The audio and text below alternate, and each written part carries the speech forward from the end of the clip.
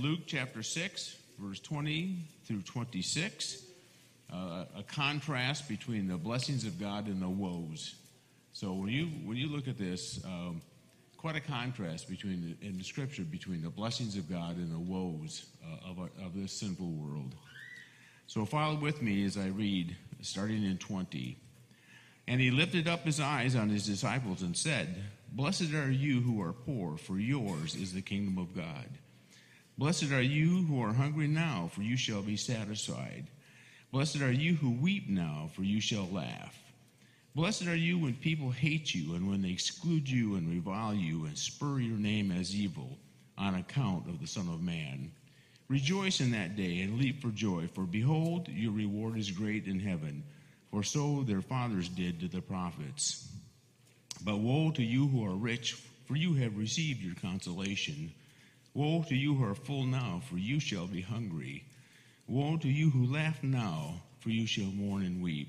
Woe to you when all people speak well of you, for so their fathers did to the false prophets. Let's pray. Lord, I thank you for this day that you've given to us and for these contrasts in Scriptures. Lord, that we might seek the blessing of you through your word and through the Holy Spirit. And Lord, that we might be mindful of the woes and seek to avoid those. I ask this in the name of Christ. Amen.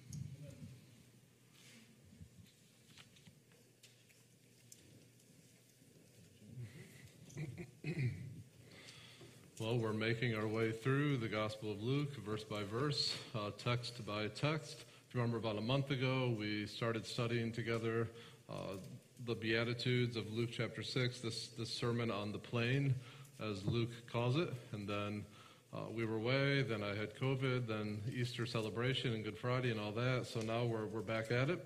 We're back into this portion of Luke.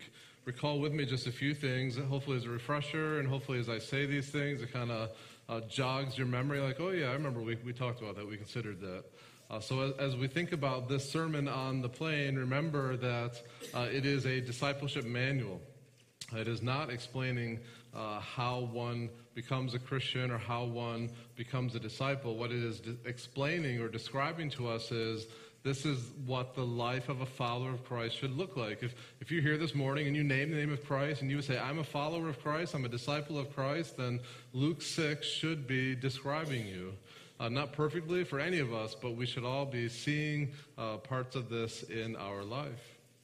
Also, last time we considered this, we talked about the blessed life. In fact, that's the title of this message, the Blessed Life Part 2. We're just kind of making our way through those Beatitudes or those blessings. But we defined the blessed life as God's gracious favor.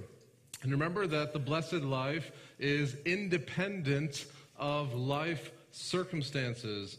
Jesus says, if you are a follower of him, that you are blessed, that is your identity by faith in him. Whether you feel it or not, whether you know where your next paycheck is coming from, whether your fridge is full of food or not, whether you're filled with sorrow, or whether you feel rejected by others, no matter what's going on in life, the truth is, a follower of Christ, you are blessed.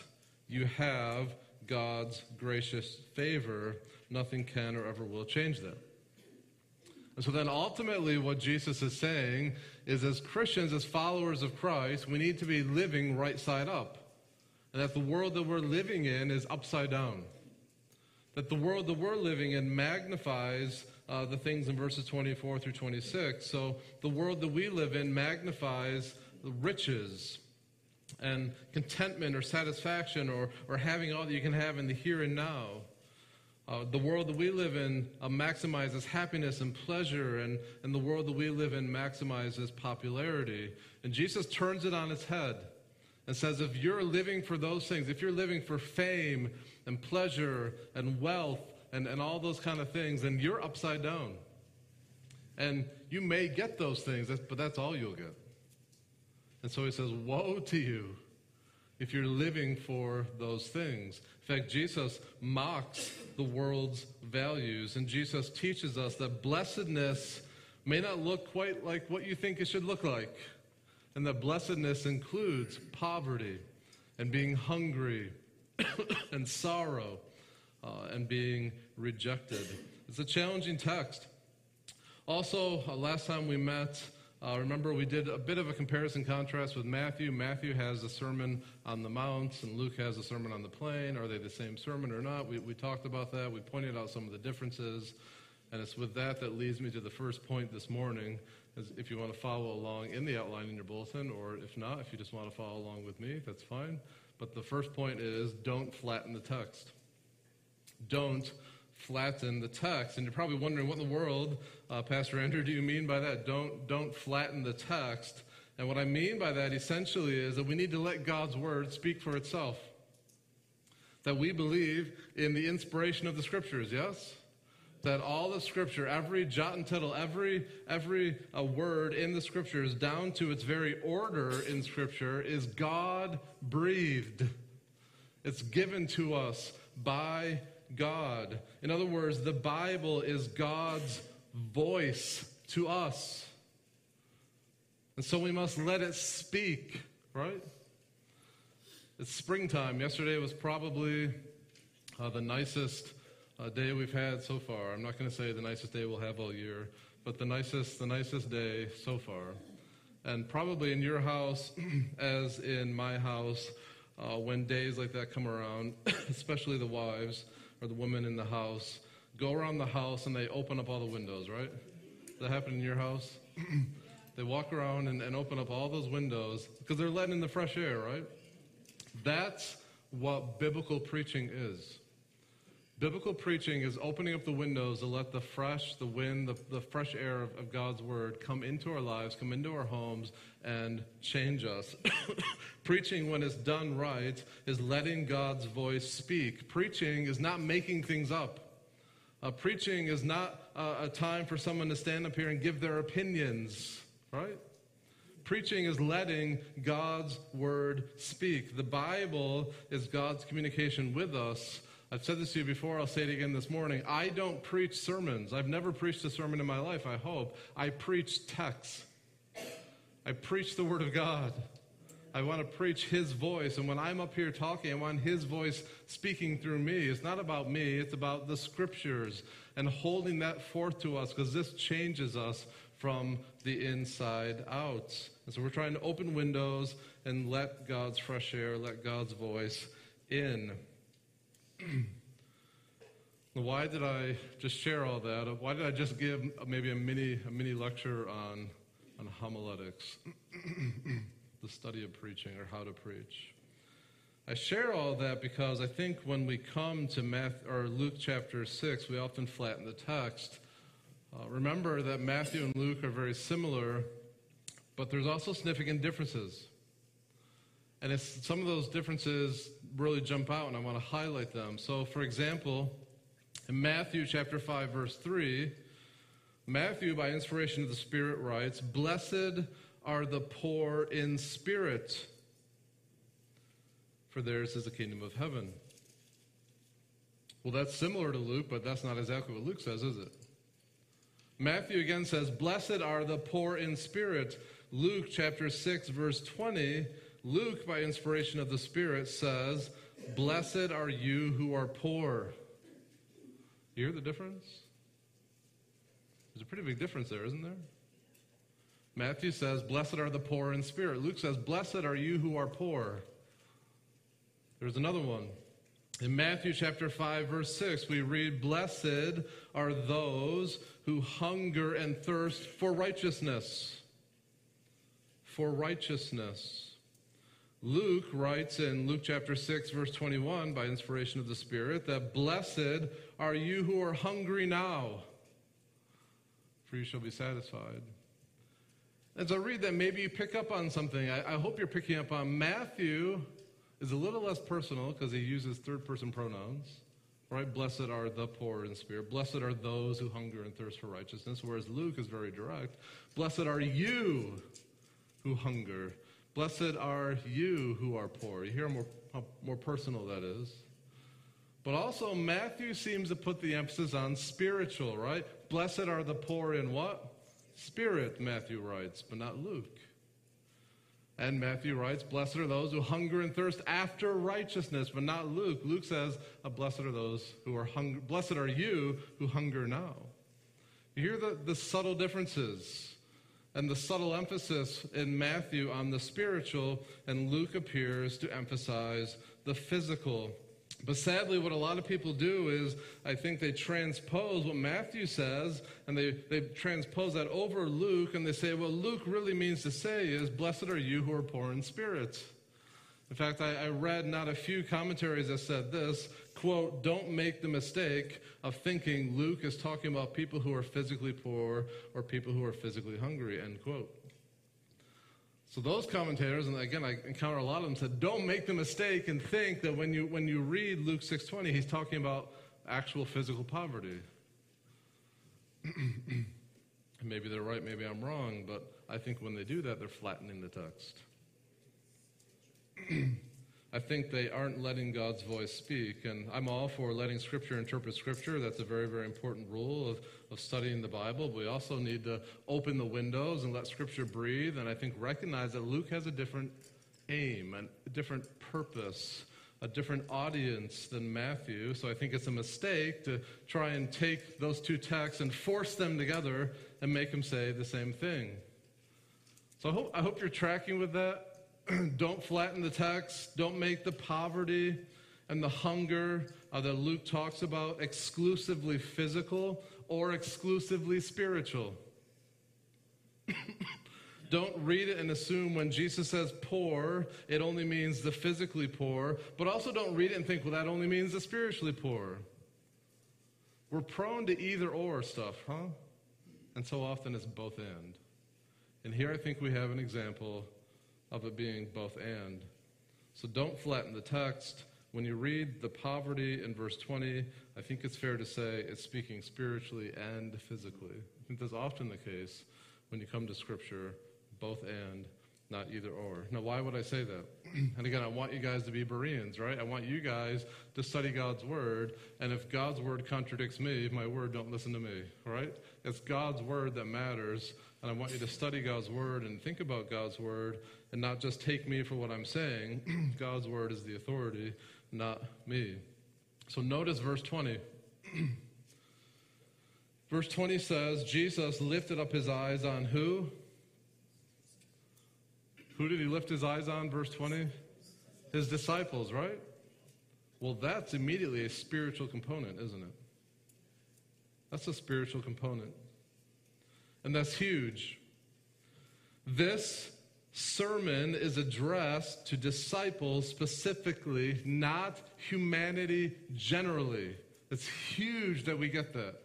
So I'm going to say it again. This sermon by Christ is aimed directly, specifically at disciples of Christ. He is not talking to the world generally, okay?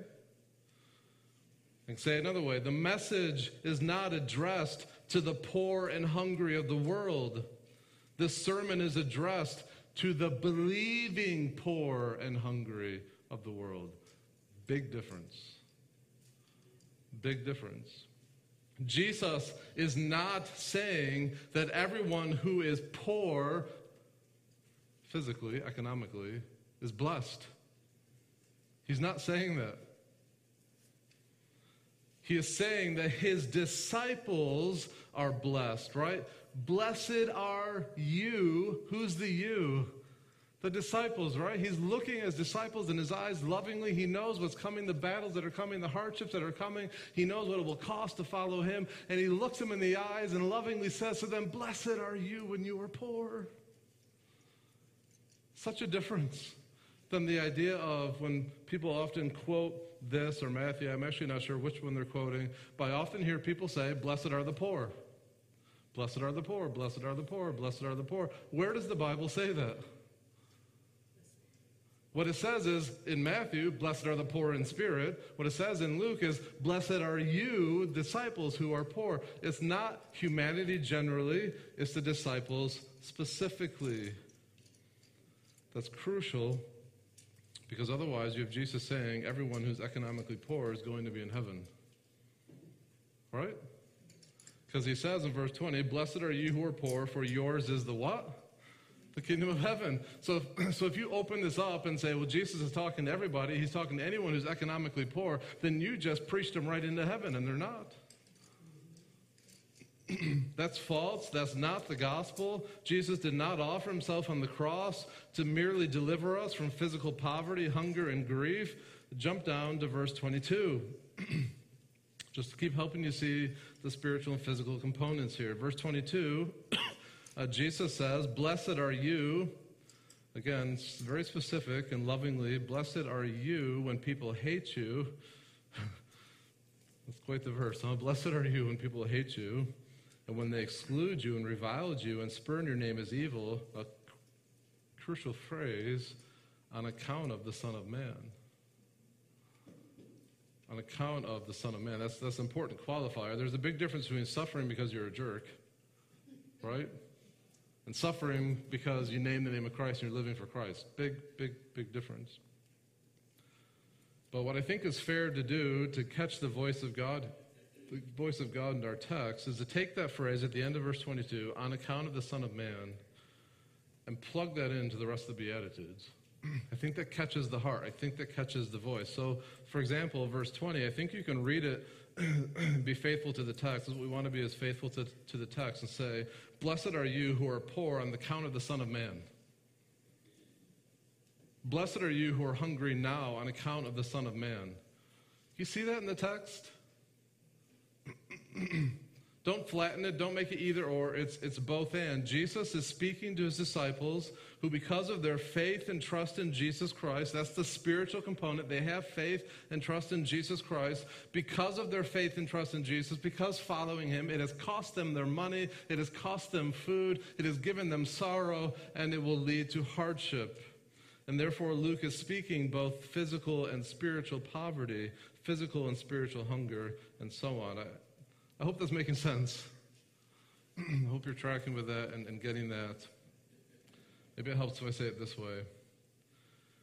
When Luke records Jesus saying, "Blessed are you who are poor," and "Blessed are you who are hungry now," and so on, he is referring to his disciples who first became disciples because they recognized their spiritual need. Right?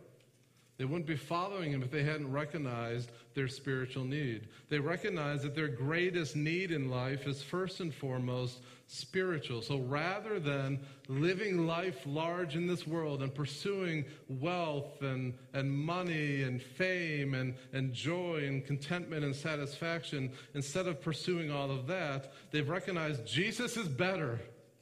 And they gave up everything to follow him. And Jesus says, "You are blessed for doing that," while the world looks like that and says, "You're out of your mind." I think that's what's happening in our text. It makes me think of the parable of the pearl of great value, or great price, depending on your translation. Excuse me. Matthew 13:45, I think, is a good parallel where it says, "The kingdom of heaven is like a merchant in search of fine pearls, who on finding one pearl of great value," what's the guy go and do? He sells everything he has and buys it. And we know the disciples did this. Look at Luke chapter 5, verse 11. In Luke chapter 5, verse 11, Jesus calls his first disciples, Simon and James and John. And it says in verse 11, when they brought their boats to land, they did what? They left everything. That made them what? Poor. Their commitment to Jesus, their spiritual commitment to Jesus, cost them their pocketbook. Yes? We see it again in Luke 5:18.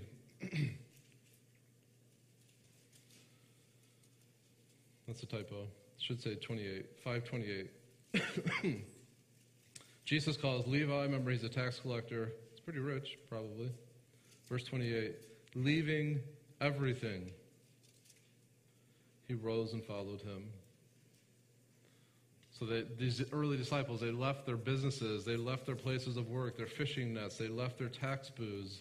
Later on in Luke chapter 9, verse 3, Jesus sends out the 12 apostles. And in Luke chapter 9, verse 3, Jesus says to them, "Take nothing for your journey, no staff, nor bag, nor bread, nor money, and do not have 2 tunics. Well, that sounds awfully poor to me, huh? They'd be hungry too, no food. There'd be sorrow, there'd be hardship. Later on in that same chapter, Luke chapter 9, verse 23, Jesus says to his disciples and all who would want to follow him, and maybe you're here this morning and you're here because you want to follow Christ, you're trying to find out more about him. Well, Luke 9:23, Jesus offers up this invitation. If anyone would come after me, what do you need to do? Let him or her deny himself and take up his cross daily and follow me. Whoever would save his life will lose it. Whoever loses his life for my sake will save it. We, of course, know as you read through the gospel and the Acts of the Apostles, the book of Acts, and even church history, that the apostles do face a tremendous amount of poverty and hunger and weeping and rejection for Jesus, even death, right? We talked about that a little while back. Jesus himself had no place to lay his head. So are we seeing it? Are we seeing how, I think Luke 6:20, we're not supposed to flatten as both end, that because of the disciples' spiritual commitment to Christ, it cost them physically. Jesus is saying that your spiritual commitment to follow him as a disciple might just cost you your money. It might just lead to hunger. It might just lead to sorrow and rejection. And if and when that happens, please know this, brothers and sisters in Christ, my disciples, Jesus says, you are what? You are blessed. The world wants to mock you and think you're upside down, but really the world's upside down. You're right side up. Everything inside you, disciples, is going to kick against this. It's going to be costly. It's going to be hard to follow me. But let this guide you. Let this strengthen you. You are blessed. Yours is the kingdom. You will be satisfied. You will laugh. On account of the name of Jesus, you may go broke. On account of the name of Jesus, you may go hungry. On account of the name of Jesus, you may weep. On account of the name of Jesus, you may be rejected, but Jesus is worth it. He is worth it because on account of his name, yours is the kingdom of heaven. On account of the name of Jesus, you will be satisfied. On account of the name of Jesus, you will laugh. This is the blessed life that Jesus is preaching and teaching, right side up living. When you are dirt poor on account of the name of Jesus, Jesus says, it's okay, you still have me. This is the blessed life. When you're suffering the pangs of hunger on account of my name, you still have me. This is the blessed life, disciples. When you are weeping on account of my name, you still have me. This is the blessed life, disciples, that when everyone is mocking you or rejecting you and they hate you and they revile you, you still have me, Jesus is saying. The blessed life is Jesus. He is the treasure. Jesus is preparing his disciples for battle. Following Jesus will be hard. It will be costly. What do you do when the world is throwing everything it has at you?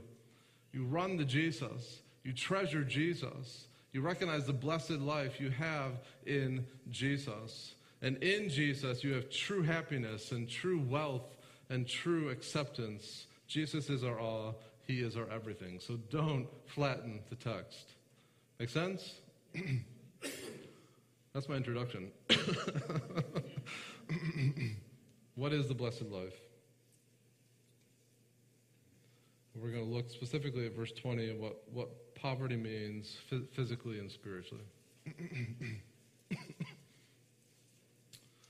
I've argued that Luke's point is that the disciples are physically poor, that they are physically hungry, that they are sorrowful, that they are rejected on account of their faith in Christ.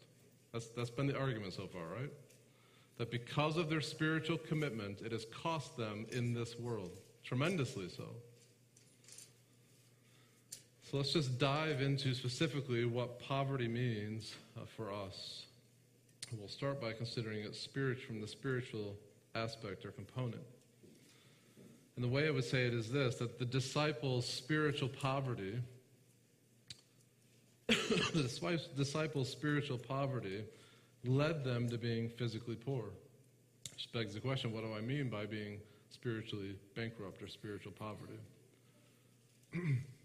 So look at verse 20, and notice it says, "Blessed are you who are poor." And that word poor is a fascinating word. Both Matthew and Luke use the same word for poor, but there's actually two different Greek words for poor in the New Testament. Remember, the Bible is written in koinonia Greek, which just means common language. It was the everyday language. Everyone was talking, so it was accessible to everyone. So when they would talk in Jesus' day or the apostles' day, they had two different words to describe poverty. One of those words for poverty meant you're breaking even. That you worked hard all week and you made just enough money to pay the bills, and that's it. No money for eating out. No money for vacation. None of that. You have just enough money to break even, to get through that week. That's one word they used in that day to describe poverty. Then they had a second word that they used to describe poverty. And what that word meant was that you were so poor, you have to beg. You're driven to beg. In fact, the word actually means to crouch or to cringe, because you're so destitute financially that all you can do is crouch in a corner and cry out for help. That's all you can do. Utterly destitute, utterly dependent upon others to survive. Well, guess which one Luke uses? And Matthew. The second one. That's the kind of poverty we're talking about. First and foremost, spiritually. It is a powerful, powerful picture of my and your helpless, desperate situation before God. So the first mark of the blessed life is this. It's being able to say, I don't have what it takes. That's spiritual poverty in a nutshell. That's where the spiritual life and the blessed life begins. It's, I don't have what it takes. That I need God. That I am not self-sufficient. The world that we live in constantly tells us all the answers are inside. Just look deep inside, right? You just believe in yourself. Over and over and over. That's their mantra, right? Look inside, believe in yourself. Look inside, believe in yourself. You can do anything if you just believe in yourself. Believe in yourself. And the scriptures scream at us, no. That the blessed person sees things right side up and cries out with all their heart that, God, I've looked deep inside and it scares me. That's what the humble person, the spiritually broken person says. I've looked inside and I see a mess. I don't believe in myself. I don't have it all together. I need you, God. I need you every moment of every day for every decision and every action and every conversation. I need you, God. And I don't just need you a little. I desperately need you. I am utterly and helpless and hopeless in and of myself, that apart from you, God, I can do nothing. The Christian, the disciple who is poor in this sense, gladly says, I don't got this. I need to be rescued. I need to be redeemed. I am spiritually bankrupt, and so we beg, we kneel, we plead to God, rescue me from my sin. Rescue me from me. I've met the worst enemy. It's not out there. It's right here. I'm my own worst enemy. I'm a sinner. And that's where the blessed life begins. Being painfully, horribly aware I am a great sinner. A great sinner. I cannot save myself. When I believe in myself and try and take things in my own hands, it makes things worse than better. I am helpless. I am hopeless in and of myself. I do not have what it takes to rescue myself, to be made right before a holy God. I need a Savior to do for me what I could never do myself. I don't got this, but Jesus does. And I'm wholly and solely trusting in him. Does that describe you this morning? Is that your heartbeat this morning? Is your heartbeat this morning just that fact, that truth? God, I can't do this. God, I need you. God, help me. I need you more than I need that coffee in the morning when I get up, huh? We have a thing in our house that says something like, I need a little bit of Jesus, or a little bit of coffee, but a whole lot of Jesus. Infinitely more so. And the infinite amount of Jesus for my infinite amount of sins. Is that you this morning? Do you recognize your helplessness? Do you recognize your hopelessness in and of yourself? That whatever situation you have yourself in, you can't get out of it. You can't solus bootstrapus. You can't pull yourself up by your own bootstraps. That you need God. You need Jesus. Throw yourself on him. Cast yourself on him. I don't know your life situation. I don't know all that's going on, but I do know if there's sin in your life that's unconfessed, if you've been living a life for your own ambitions, your own kingdom, your own wants, your own desires, repent. Throw yourself on God. He will have mercy on you. Humble yourself, but he resists the proud, which is scary. Don't continue in your pride. Humble yourself under the mighty hand of God. Know his rich blessing. Maybe you've already done that, but even as a believer, we struggle, we have hardships, we have difficulties. Whatever that is, throw yourself upon God who will help you and strengthen you and rescue you through it as you seek to obey him. Excuse me. And that doesn't stop as a believer. You know, that's how we come to faith in Christ. We throw ourselves upon him, confessing our sins to him, but that never stops. I hope each day, Christian, you recognize how desperate you are for him. And I hope each day you're throwing yourself upon him desperately for his help and his strength throughout the days. In fact, another word for that is humility. And in your bulletin, or maybe it got passed out separately from the bulletin, I'm not sure. Hopefully you got this. If not, hopefully there's more out there you can grab. But all this is, it's a worksheet. I'm not going to go through it, but it talks about manifestations of pride. Then on the other side, it talks about manifestations of humility. This I wanted to be a tool for you as you've heard a message about spiritual poverty and your spiritual commitment to Christ and how that requires humility.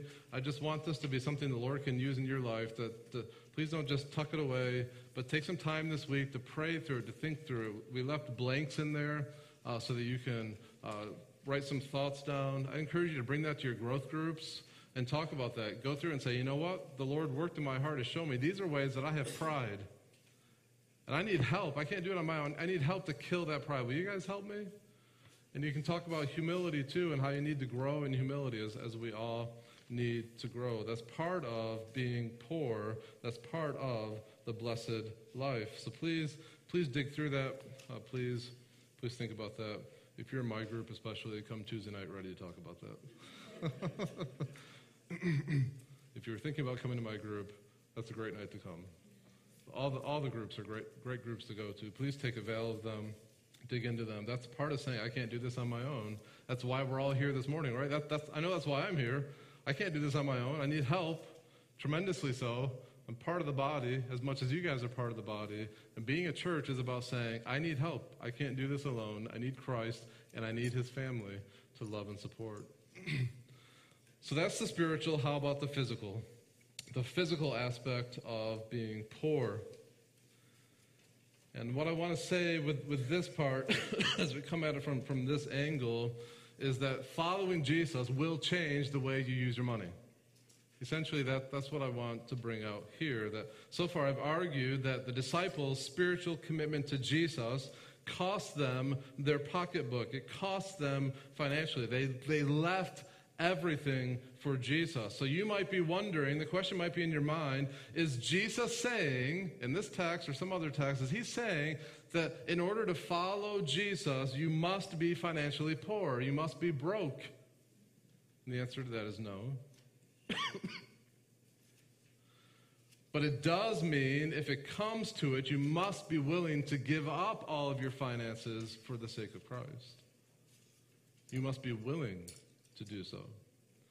And I don't think I'm out of my mind or insane by saying this morning, it's not hard to see this coming to the church in America rapidly, where following Christ is going to cost you financially.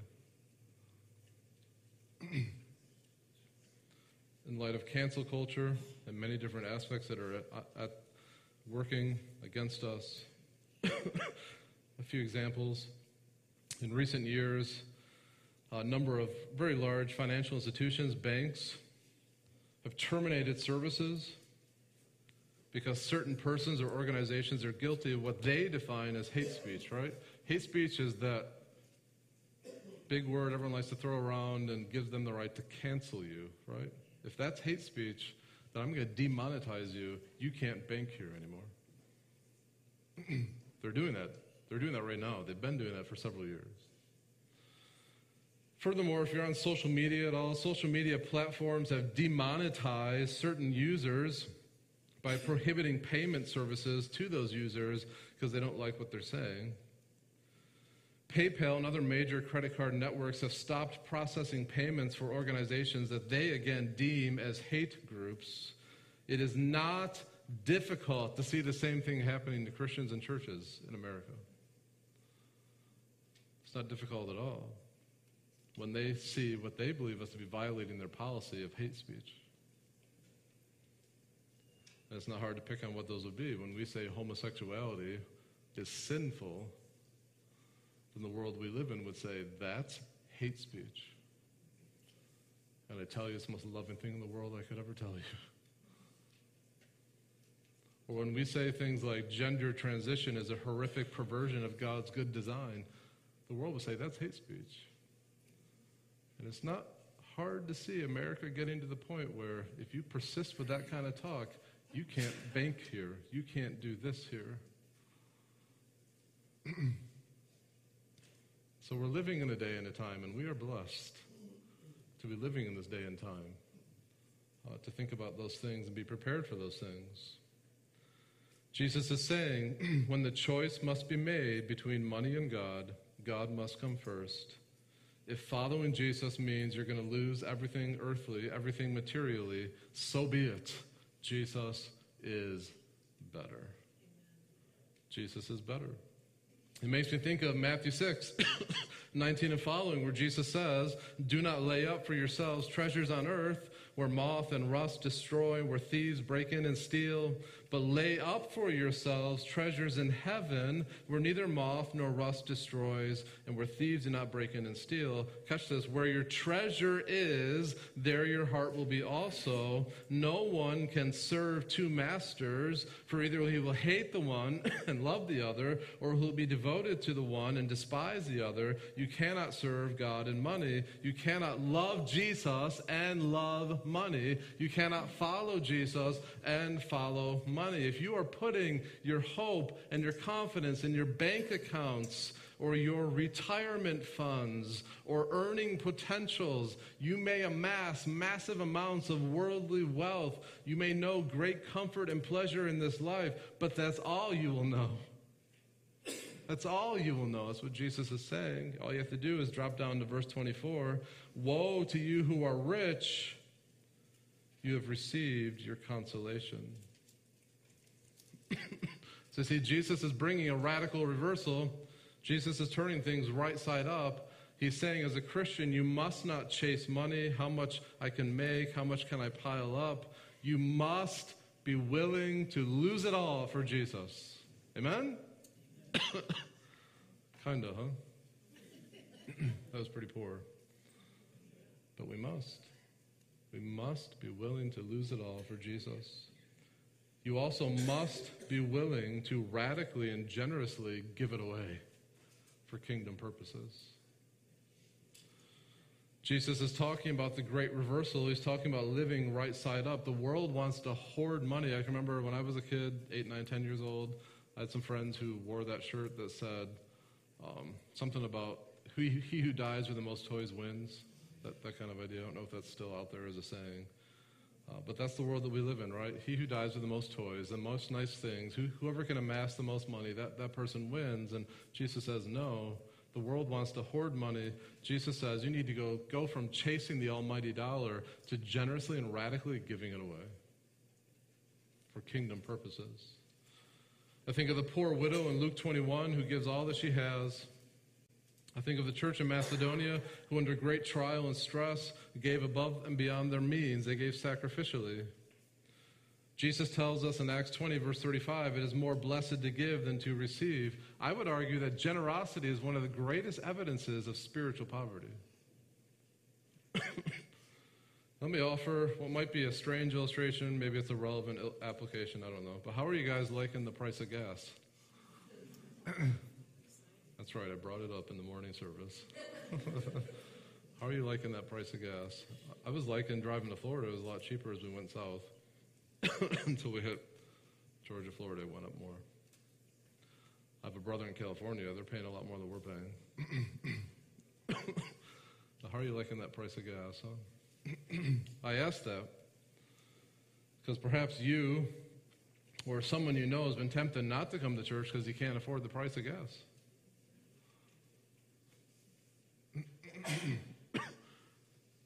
I would ask you to think about that in light of our text, and maybe we can apply it this way. Blessed are you who are poor, because you don't forsake the gathering of God's people, even though it costs you an arm and a leg to get here.